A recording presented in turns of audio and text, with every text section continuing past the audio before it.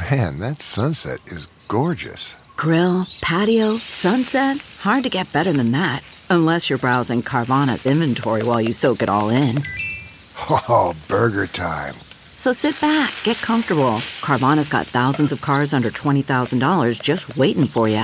I could stay here forever. Carvana, where car buying meets comfort meets convenience. Download the app or visit Carvana.com today. What makes a life a good one?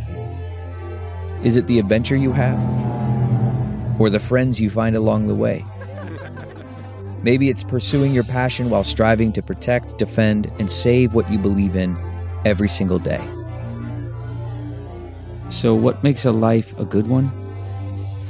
In the Coast Guard, we think it's all of the above and more.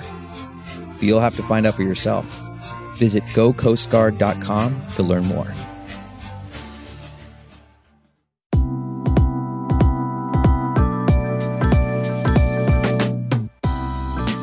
Welcome to Balanced Black Girl. My name is Les. I'm your host, and I appreciate you joining me today. So this podcast is all about conversations that help us live our healthiest lives. Every month, we have a new theme, and currently our theme is Mindset May. So all month long, we're talking about taking care of our minds, improving our mindset, and focusing on our brain health. Now, many of us were introduced to wellness out of a desire to take care of our physical bodies. That's like the gateway. We talk about walking. We talk about getting stronger. We talk about unbigging backs, whatever resonates to help you fuel yourself and get moving. That is fantastic. Great. I love it. But there's a critical component to wellness that we don't talk about as much, but is arguably more important than any of those things. And that's how important it is to take care of our brain, because without a healthy mind, we can't have a healthy body, especially as we age.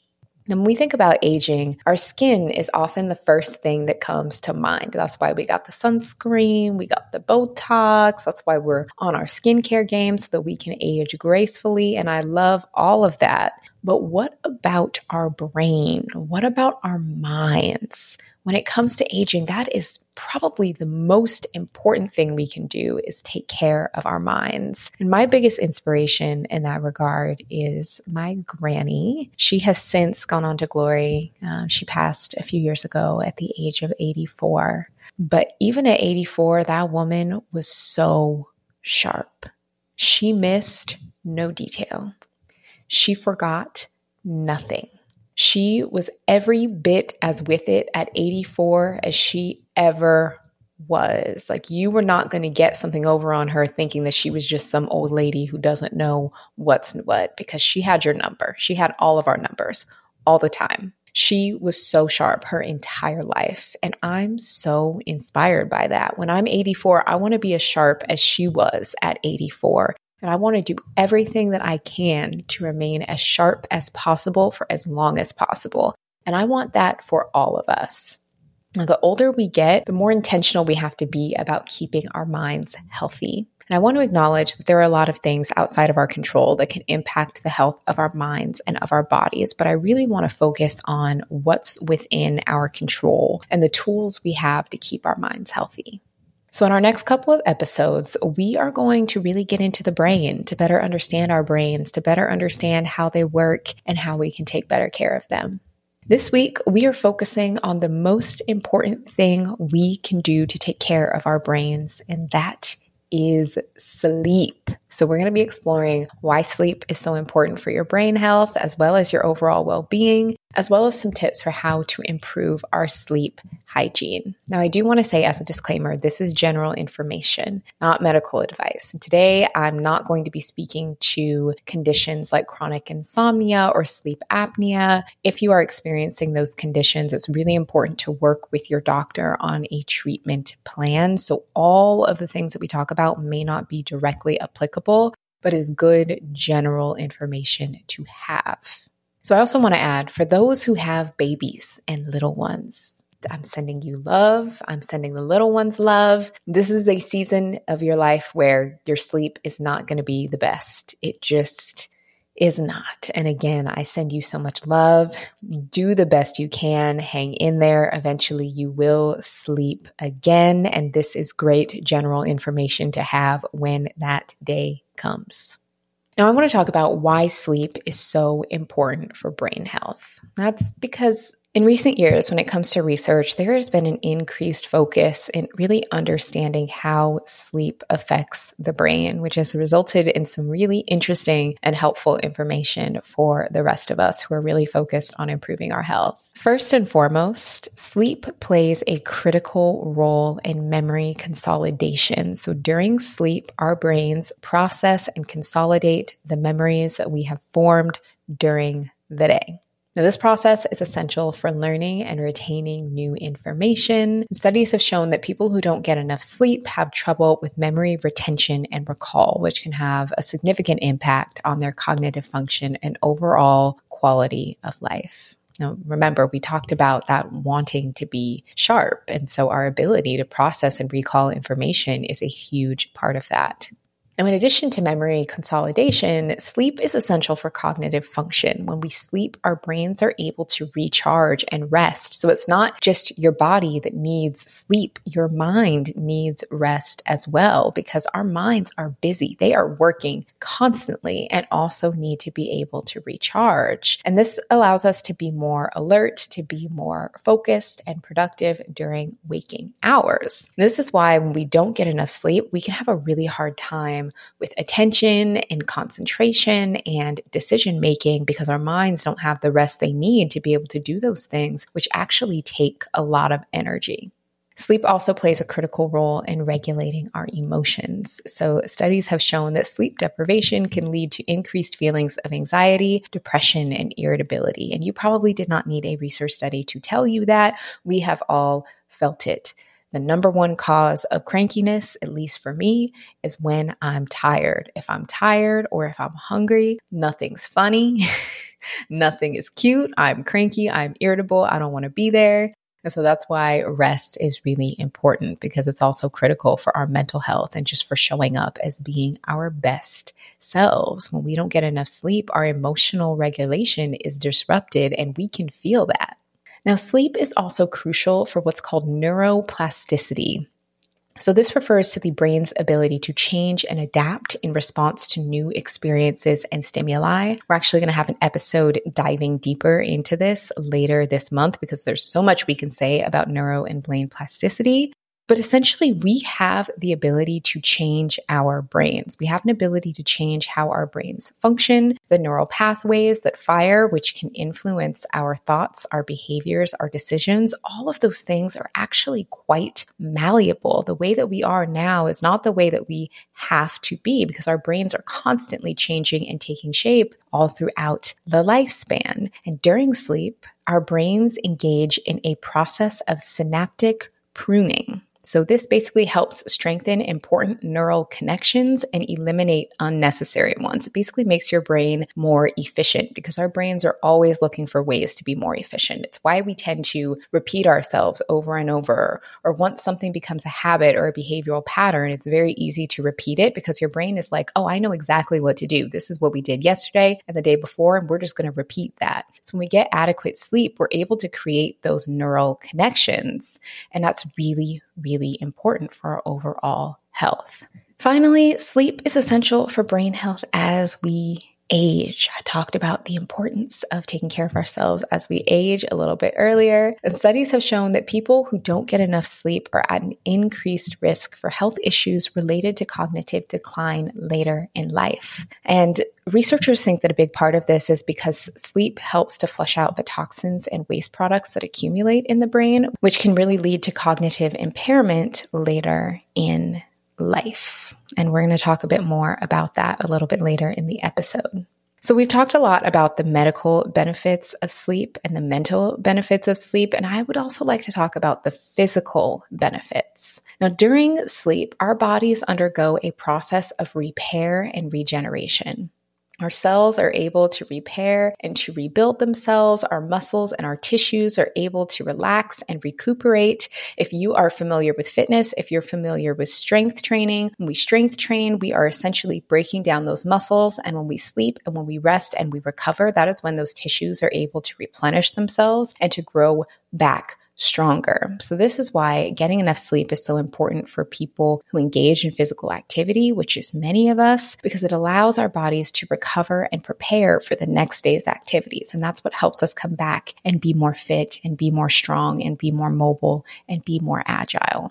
Now, sleep is also very important for our immune system. Have you ever noticed those times where you are burning the candle at both ends? You are running yourself down. You are stressed. You are not sleeping well. You're doing the most. Those are usually the times we get sick. Those are usually the times like a nasty cold will come and it'll just knock us out. And that's because when we're sleep deprived, our immune responses often aren't at their best. That's because during sleep, our bodies produce what's called cytokines, which is a type of protein that helps fight infections and inflammation. It's really, really important for helping our bodies understand how to fight off certain viruses and bugs and bacteria when they come in contact with our immune system. The same way your brain has a memory, your immune system also has a memory. So when you are able to sleep enough, that is when your immune system knows what to do when it finds a new virus or something that's trying to attack it. So super, super important. Studies have also shown that sleep can actually help improve the efficacy of some vaccines as well, which is pretty incredible when you think about it. Now, it's also worth noting that getting enough sleep helps improve our overall quality of life. When we are well rested, we are better able to enjoy our lives, pursue our passions. We feel better. We are more present. We have more energy and motivation to engage in social activities and hobbies and other pursuits that bring us joy and fulfillment. Now, I could go on and on about the benefits of sleep and why we should be prioritizing sleep just as much, if not more so, than exercise or hydration, those things that we normally associate with wellness. But I think you've gotten the message there. So let's talk more about what is actually happening while we're asleep, what's happening in our bodies and what's happening in our minds so that we can really get a feel for those benefits. Now, all sleep is not created equal. I think we focus a lot on sleep quantity, how many hours of sleep we're getting, which is important, but it's also really important to understand sleep quality. What kind of sleep are we getting? And are we actually getting what we need out of the different stages of the sleep cycle? So those 4 stages are actually broken up into 2 groups. We have the NREM, which is non-rapid eye movement, and then we have the REM or REM, which is rapid eye movement sleep. So let's talk a little bit more about those 4 stages, beginning with the non-rapid eye movement stages. And the first stage of sleep is known as the transition stage. You're technically awake here. This is when you're kind of transitioning in or out of sleep. Now, during this stage, you may feel drowsy. Your eyes may start to feel heavy. This is maybe when you begin to initially doze off and your body is giving you clear signs that sleep is about to happen. Like you're struggling to keep your eyes open and sleep is about to come and take you. Now, also, when you wake up in the morning, you feel a little groggy or out of it, and it takes a little bit of time to come to. This is that same stage. So instead of transitioning into sleep, you're transitioning out of it. You may also have periods of being awake throughout the night without even fully realizing it, because sometimes when this happens, we're not fully conscious, but these kind of awake or transitioning periods usually account for about 2 to 5% of your night or time spent sleeping.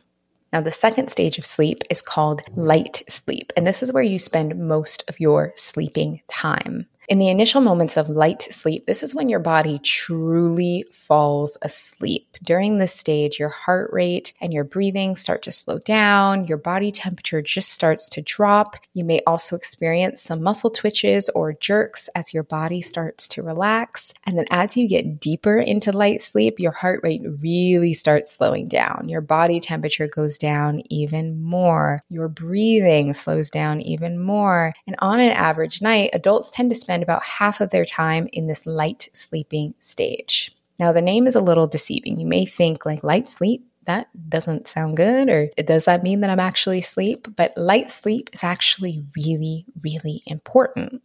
It's because there's activity during the light sleep stage that's important for your brain. Sleep spindles are specific patterns of brain waves that happen during the lighter stage of sleep. And researchers believe that these patterns support our ability to process and build memories. Remember earlier, we talked about how sleeping is necessary for processing information and building memories, and the light sleep stage is when that happens. So again, this light stage accounts for about half of our sleep. So for most people, that's between like 3 to 5 hours per night. And it usually happens a little bit later in the night or a little bit later in the sleep cycle.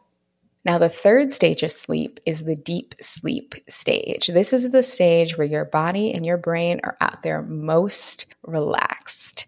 During this stage, your brain produces slow, deep waves, and it becomes more difficult to wake you up. And if you do get woken up during this stage, you're usually likely to feel a lot more groggy.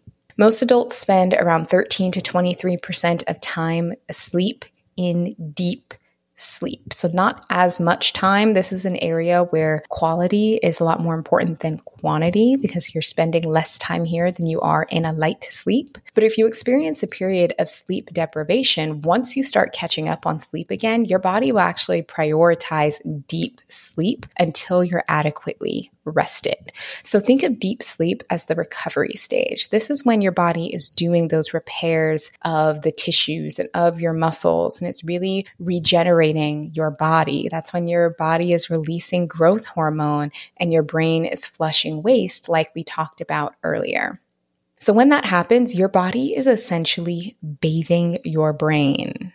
Okay, it's bathing your brain. Throughout the day, you have so many neurons firing, sending messages in your brain to the rest of your body that it can actually create waste. And during sleep, your body pumps cerebral spinal fluid to your brain, which cleans out the excess toxins. You don't want those accumulating too much. So a huge reason why sleep is so important for your brain is because studies have found that the excess accumulation of those toxic proteins can be linked to conditions such as Alzheimer's later in life. So again, really, really important that you're getting the sleep that you need so that your brain can kind of get that nightly bath that is so important for your health.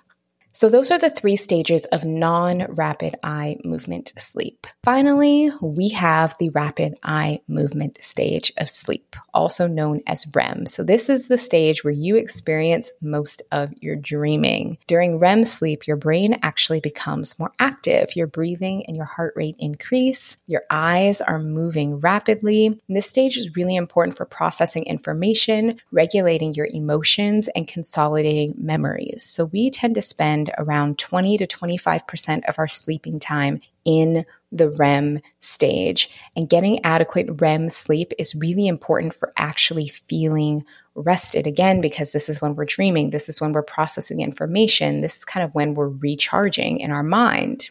So some ways that you can support your REM sleep would be getting enough magnesium. I've actually talked quite a bit about my favorite magnesium supplement, which is from Bioptimizers, but you can also get some magnesium through food. Cutting back on alcohol because alcohol trashes your REM sleep. This is why you can drink and fall asleep, maybe even sleep a lot, but the next day not feel rested. It's because your REM sleep was disrupted by the alcohol. And also limiting exposure to light at night can support your REM sleep. And we're going to talk a little bit more about all of these things later in the episode.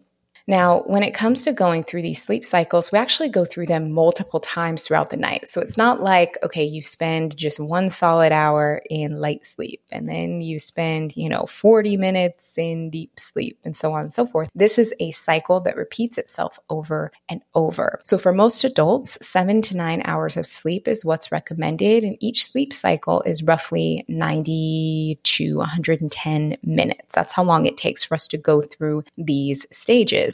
So if you're getting an adequate amount of sleep, you're probably going to be going through this cycle like 3 to 4 times. And so sometimes if we experience sleep interruptions, like we get woken up in the middle of the night, or maybe we have to get up and go to the bathroom or something in the middle of the night, that can really throw us off depending on where we were in the sleep cycle. If we were unable to complete a sleep cycle before we got woken up, we're likely to feel really kind of groggy and out of it. So when we think about improving our sleep health to benefit our brains, we really want to focus on understanding and completing our sleep cycles so that we can get adequate rest. Something that has been beyond helpful for me has been understanding how well I'm sleeping through each sleep cycle. And this was information that I really didn't have until I started wearing my Oura Ring. So I got an Oura Ring for my birthday last year, and it has upgraded my wellness tremendously. Before using the Oura Ring, I had no idea how well I was sleeping or what the different stages of sleep were, or if I was recovering from my workouts. And I appreciate that the Oura Ring is a really beautiful ring that literally looks like a stunning piece of jewelry that's actually an incredible wearable that tracks your sleep, your readiness level, which shows how recovered you are, and other main biomarkers, as well as your activity. It's the best sleep tracker on the market, and it offers an in-depth analysis about each part of your sleep cycle. And it's educated me so much about my different stages of sleep and how important they are for my health. So now that I have a better feel for how I'm sleeping or what my heart rate is each day, I can tailor my sleep and my self-care routines to give myself what I need each day to feel my best. So if I wake up one morning, I'm feeling kind of run down, I can see that my readiness level is a little bit low, maybe my sleep wasn't that great, then maybe I'll dial it back a little bit for the workouts, or vice versa. If I wake up and I'm like, I slept great, my readiness is great, I know that maybe I can go a little bit harder in the gym. And having that information, that data, really helps me take care of myself, because sometimes our self-care is not so rigid where we have to do the same routine every day or we have to do the same workout that's super hard all the time. It's actually about knowing how to give your body what you need. And what I really appreciate about wearing my Oura Ring is that it really helps me understand what it is my body needs in that moment. And like I mentioned, it's a gorgeous ring, so I feel great about wearing it with any outfit, whether I'm dressing up, dressing down. I don't look like a spy kid with something bulky on my wrist. And I also love that the app is really easy and intuitive to use. I'm honored to be working with Oura, and I'm actually featured in an episode of their All Hours series where you can learn more about how I use data from Oura to improve my sleep. So you can check that out at auraring.com/balancedless.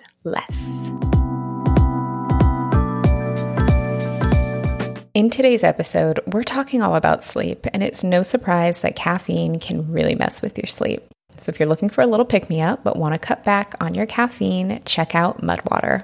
When I'm not up for coffee, I love swapping it with Mudwater's Cacao Rise blend. It helps me feel energized and focused without the negative side effects of having too much caffeine or disrupting my sleep. Mudwater is a coffee alternative with 4 adaptogenic mushrooms and Ayurvedic herbs that has way less caffeine than coffee. It has incredible ingredients, each serving its own purpose, including cacao and chai for a boost of energy, lion's mane to support focus, cordyceps to support physical performance, chaga and reishi for immune support, and cinnamon for antioxidants. I like to blend my Mudwater with some hot water, a little monk fruit to sweeten, and the Mudwater creamer, which has coconut milk and MCT powder. It gives me so much energy, no crash, and doesn't disrupt my sleep later in the day. I recommend grabbing a starter kit with your favorite blend so you have everything you need to create a new ritual. To try it, go to mudwater.com/balanced.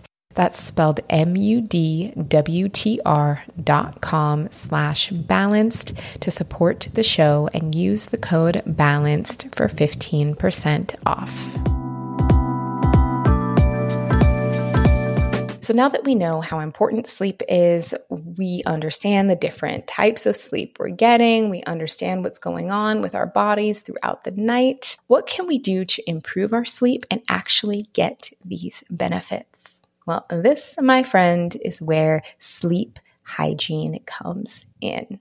Having good sleep hygiene is making sure that your routines and environment support your sleep. So do you engage in routines and behaviors that help you fall and stay asleep? That's what you're looking at. How is your environment supporting your sleep?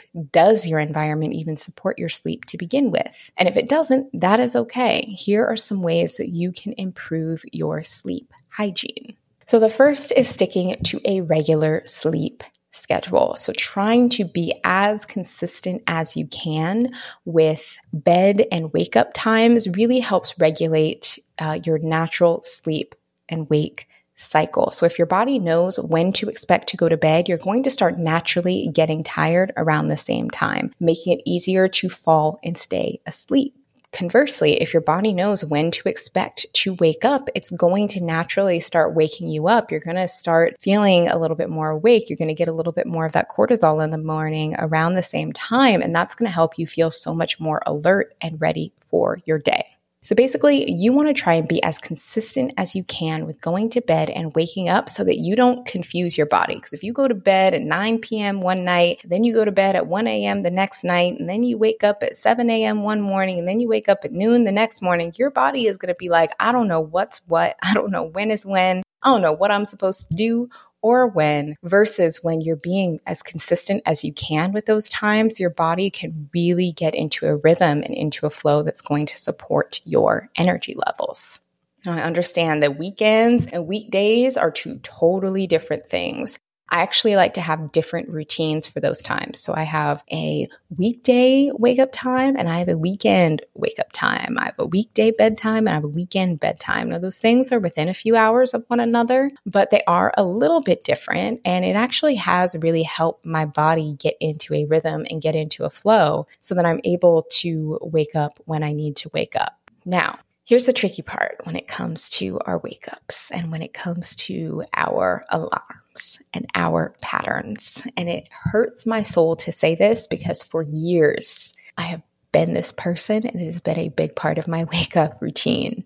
But snoozing is one of the worst things we can do for our sleep and for our focus. And I know I'm pained to say it. Like I built in snooze time to be part of my morning routine for years, but it's just not doing us any favors. I love me that snooze button, okay? That 9 minutes, sometimes just it blesses me. But that 9 minutes, especially if you do the 9 minutes over and over like I have done, and I'm not too proud to say it, I'm not perfect over here. It's not helping you feel more rested. It's not helping your brain. It's not helping you be more focused. Using the snooze button actually contributes to sleep inertia.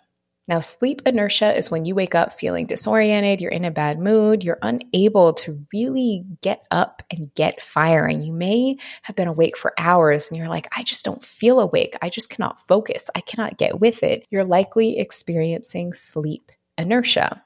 Here's why this happens. When you wake up in the morning, your body wants to exit the sleep cycle and go into wake up mode.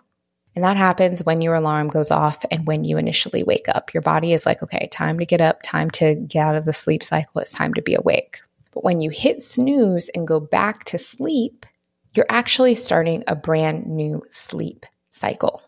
Now, remember, a sleep cycle lasts from, on average, 90 to 110 minutes. Not 9 minutes like our snooze alarms do. So in that 9 minutes, you've started a whole new sleep cycle that you then can't complete, but your brain still thinks it's in the sleep cycle. So even if you've gotten up after 9 minutes and your body is moving, your brain is still not there. And it could take that 90 to 110 minutes, sometimes even longer, to fully get going. So that's why you can be awake and you can be awake for a while, but you're like, oh, I'm not here. What is going on?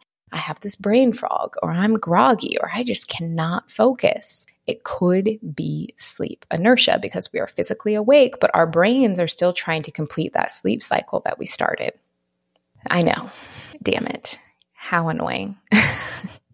So a huge component of sleep hygiene is breaking up with our snooze button and really looking at ways that we can focus on giving ourselves complete sleep cycles. So some things help me break up with the snooze button has been really affirming the action that I want to take. So I have a very specific affirmation when I'm tempted to hit the snooze button. That affirmation is, I am not a person who snoozes their alarm. I am a person who wakes up. I am a person who keeps their commitments to themselves. And I will say that to myself as I get up to turn off the alarm. Or I will immediately reach over to my nightstand and I will just turn on a light. and it's pretty bright. And then I chug some water and then I turn my alarm off, because those things like get me awake and get my brain awake and send a clear signal that we are not starting another sleep cycle right now. It is wake up time. There are also people who use the countdown method. This is something that Mel Robbins has made famous, where you count down, your alarm goes off and you count down 5, 4, 3, 2, 1, and you get up. Whatever works for you. But if you are wanting to feel more rested, if you're wanting to feel more focused, breaking up with your snooze is probably going to be in your best interest. I know, I hate it, but it's what we got to do if we want to improve our sleep hygiene. So the next is creating a really sleep-friendly environment. I don't want you to feel like you need to go out and buy a bunch of stuff, but here's some simple ways that you can support your physical comfort for better sleep. So the first being, if you have allergies that disrupt your sleep, especially this time of year in the spring, maybe you can make vacuuming a part of your evening routine to get up any extra dust, or you can try running an air purifier at night. If you're someone who gets really warm, maybe getting a fan, making sure your room is nice and cool before you go to bed can be super helpful. If you're sensitive to light, which really exposure to light is not good for us when we're trying to go to bed anyway. We're going to get into that. But if you are sensitive to light, or, maybe it's not as dark as you would like it to be, you can get an eye mask or a sleep mask. Or if you really want to go big, you can do the blackout curtains so that your room stays nice and dark. Maybe get a new pillow if yours is a little flat, if it's no longer feeling comfortable, or a mattress topper to make your bed just feel extra cozy. When it comes to environment, this is also when it's good to be mindful of screen time. So minimizing your exposure to light right before bed, and trying not to bring your computer or anything work related to your bed, so that you begin associating your bed with sleep and not with work or with stress, is really, really helpful for improving just the environmental elements of your sleep. Now, the next is transition time. Sometimes we try to go from being hyperstimulated to immediately going to bed and then wondering why we can't sleep, or wondering why we're not sleeping well. We have to wind down for the day. There has to be a little bit more of a gap from doing the things that really work us up and stress us out to going to bed. So build in some relaxation time to prime you for your sleep. Don't go straight from watching some crazy intense show or being like nose deep in the news to immediately going to bed. You need some sort of buffer. So for me, that is my night routine. I also find that the earlier I do my night routine, which for me is like shower, pajamas, skincare, reading, the more likely I am to go to bed earlier. Sometimes if I know I really need to be up and on my game the next morning, I'll even do my bedtime routine before making dinner if I really want to go to bed early. You can read, you can meditate, you can journal, you can do whatever you want as long as it doesn't stress you out, and as long as it serves as kind of a buffer between the workday and your responsibilities and your ability to relax. Just give yourself some transition time to ease into relaxation before going straight to bed. Now, the next element of sleep hygiene is being mindful of what you consume. So definitely avoiding stimulants like caffeine in the PM hours, honestly, after like 12 PM, ideally. And I also want to talk a little bit more about alcohol, which we mentioned earlier when I was talking about REM sleep. Alcohol is not a stimulant. It is a nervous system depressant. So it can feel sedative. You can feel more relaxed. You may even have an easier time falling asleep when you drink alcohol. But depending on how much alcohol you drink, that sleep could be trash. Again, we're talking quality over quantity. Alcohol is particularly disruptive of your REM sleep cycles. So you could actually be getting too much slow wave sleep, which really throws off your sleep balance, making you more prone to either waking up throughout the night, feeling more groggy, and just feeling less rested. Now, earlier this year, I did a whole episode about how alcohol impacts our health. We will link the episode in the show notes for you to check out, but be really mindful of, if you're enjoying a nightcap, but you find that your sleep is being disrupted, it could be the culprit.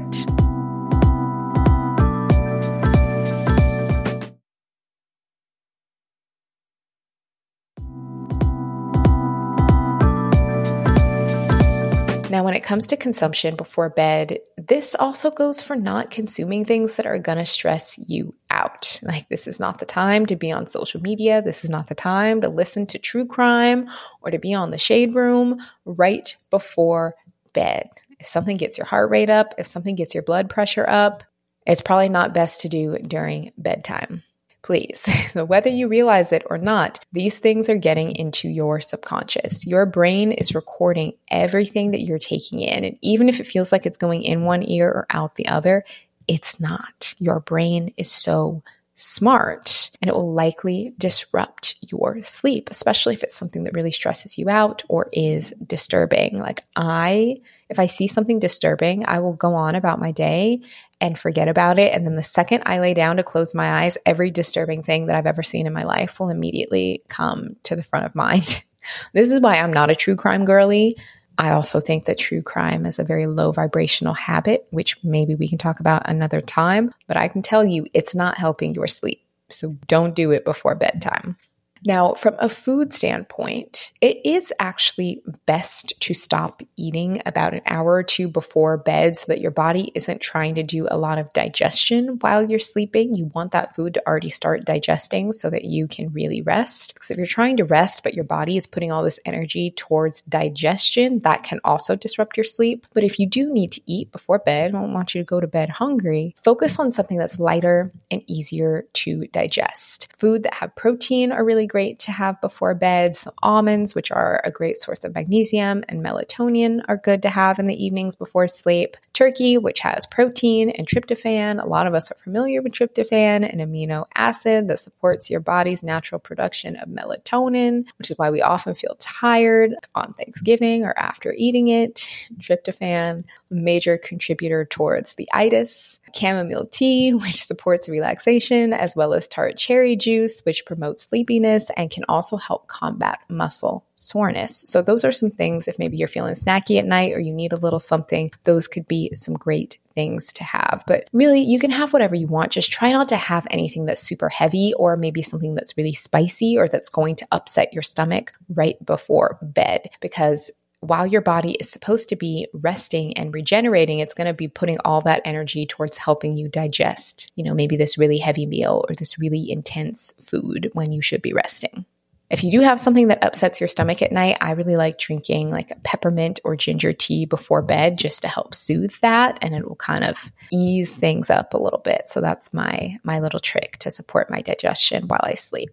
Now, next, this is more of a general lifestyle thing, but getting regular exercise throughout the week really supports your sleep hygiene. Regular exercise can help promote more restful sleep, and people who exercise regularly tend to have better sleep overall. And researchers believe that this happens for a few reasons. One, exercise lowers stress levels. When you're able to minimize stress via exercise, you're less likely to feel stressed out when it's time to go to bed. A 2020 study suggested that exercise may help improve sleep efficiency, which is the ratio of how much time you spend in bed versus how much time you spend asleep. And this is actually really important for helping you feel rested as well. And lastly, exerting more physical energy throughout the day helps you generate energy throughout the day, but it also wears you out in a good way, making you feel more tired come nighttime. So it increases your body's need for sleep, potentially making it easier for you to fall asleep. We do this with kids all the time. How often do you send your kids outside or do something to help tire them out? All the time. All the time. As adults, we still need that.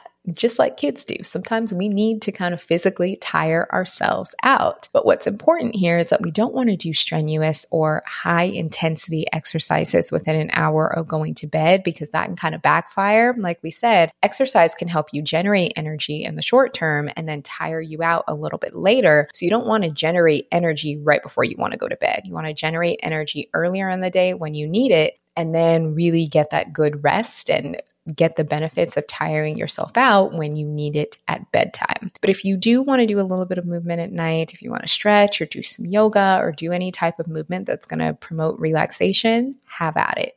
Now, throughout this episode, I have mentioned light, and how we want to avoid having too much light before bed. But I really want to dive into this a little bit more and talk about our relationship with light. Now, this is going to be a little bit trickier for people who maybe work nights or do shift work, or depending on where you live. If you live somewhere like Alaska, where your light and dark schedule is a little different, it's kind of half and half throughout the year, take this all with a grain of salt and do best that you can with what you've got. But from a physiological standpoint, our brains register light as time to be awake and dark as time to go to sleep. For years and years and millenniums, that is how we as humans operated. But now things are a little bit trickier because we can access light any time of day or night. And it can be really confusing for our brains and for our bodies to understand when we actually need to go to bed. That's why your body can be feeling tired, but your brain can be feeling totally wired because your body's gone through this whole day and it's ready to rest, but your brain is like, I'm lit up. Let's go. So really managing your relationship with light can be really helpful for telling your brain when it's time to go to bed and when it's time to be awake. So I actually like to think about light as almost like a supplement. We really want to manage our doses of light throughout the day to help us kind of do whatever it is we need to do. Light in the morning signals to your body, okay, it's time to get up now so that I know when to get tired later. That's why being exposed to light in the morning as close to wake up as possible is really, really important. It helps elevate our cortisol, which cortisol is not a bad word. We actually need cortisol, especially in the morning. That's what helps us wake up. That's what helps us be focused. That's what helps us start the day. Where cortisol is not ideal is if we just have cortisol level 10 all the time. Your cortisol levels need to fluctuate throughout the day. But it is important in the morning that we do have higher cortisol because that's what gets us up and what gets us moving.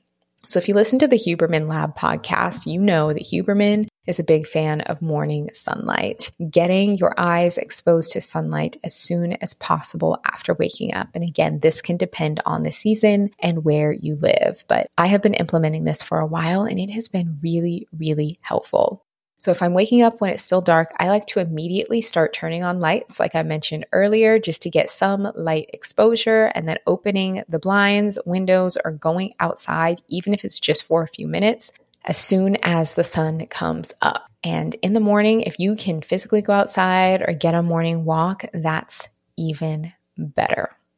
Also in the morning, if you are working, if you're trying to focus, having bright overhead lights can help increase our dopamine and appropriate levels of cortisol, which helps us feel focused and motivated, which is really important because often in the mornings, that's when we're getting our workday started. And that is when we really need that focus, that motivation, and that energy to kind of propel us through that first part of our day. So think of that morning light exposure as like your morning dose of light as a supplement. So you want it to be kind of high, you want it to be bright. Think sunshine, sunlight. Even if it's cloudy outside, still getting that exposure to like looking outside where it's bright is really, really helpful. Those overhead lights, that's what's really going to help your brain start firing in the morning.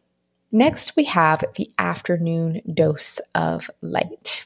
Now, our afternoon dose is going to be a little bit different because in the morning, we're thinking bright, we're thinking get up, we're thinking go. Our afternoon dose of light is kind of like a time check to let our body know that like, okay, we're about halfway through this thing. So we're no longer getting wound up and we're not quite ready to wind down, but it's about to be time to wind down in a couple of hours. When we're able to be outside and our eyes adjust to being a little bit lower in the afternoon, that signals to our brain, hey, okay, the sun is going to set in a minute or in a bit, which means it's time for me to get tired soon. So let's kind of recalibrate where we're at.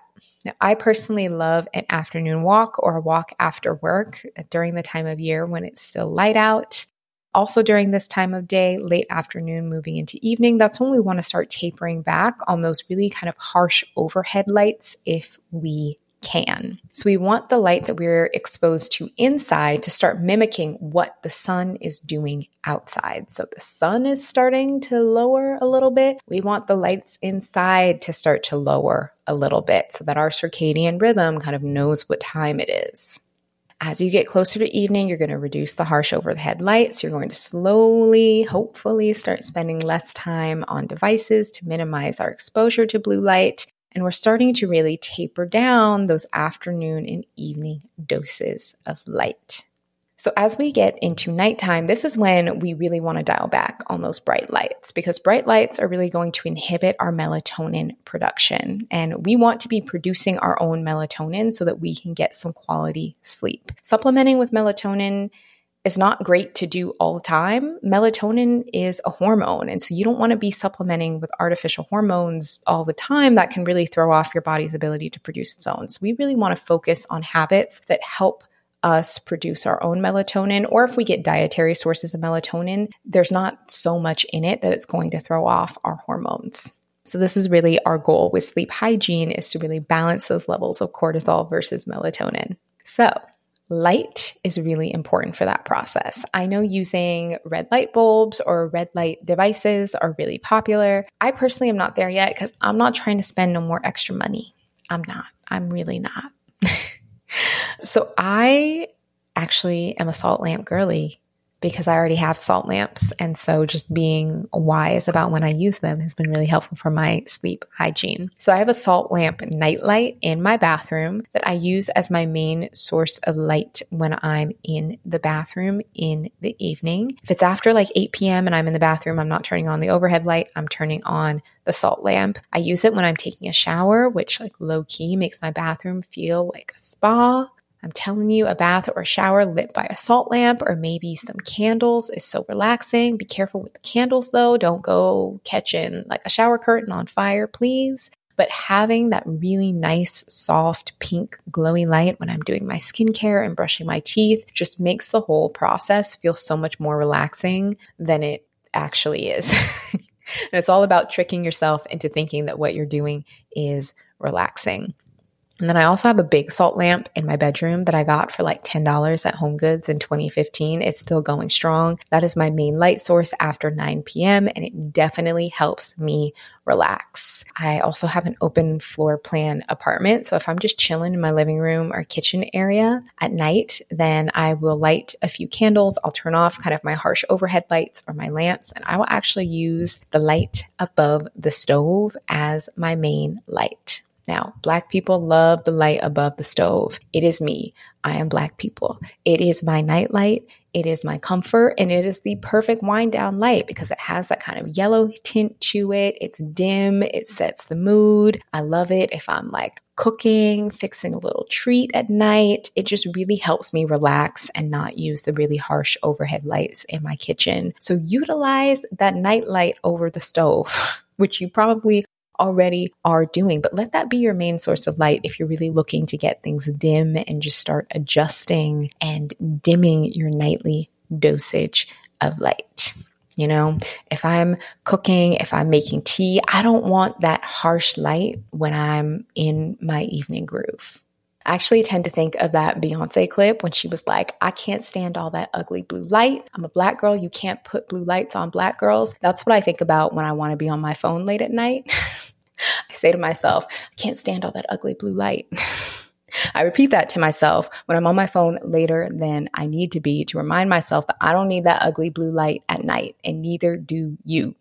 Our phones, our computers, our tablets expose us to blue light. And at night, that really messes up our melatonin production. So we have got to taper that back. So we can do a good, better, best situation here. Good would be using like night mode on your phone or on your computer, or an app like Flux, which as it gets later in the night makes your screens more warm so that the blue light is not shining through as brightly.